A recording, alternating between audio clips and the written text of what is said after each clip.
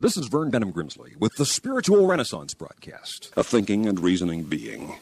You are a spiritual being as well as an intellectual and physical being.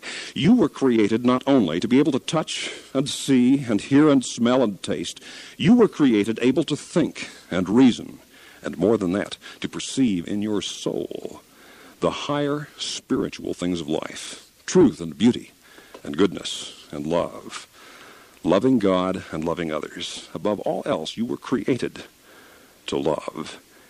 And the experience of loving and being loved is the most satisfying experience you can know. And the most satisfying love you can know is the love of God. Loving and being loved by God. Because God loves you. You are a child of God. This commentary was sponsored by Spiritual Renaissance Broadcast Ministries.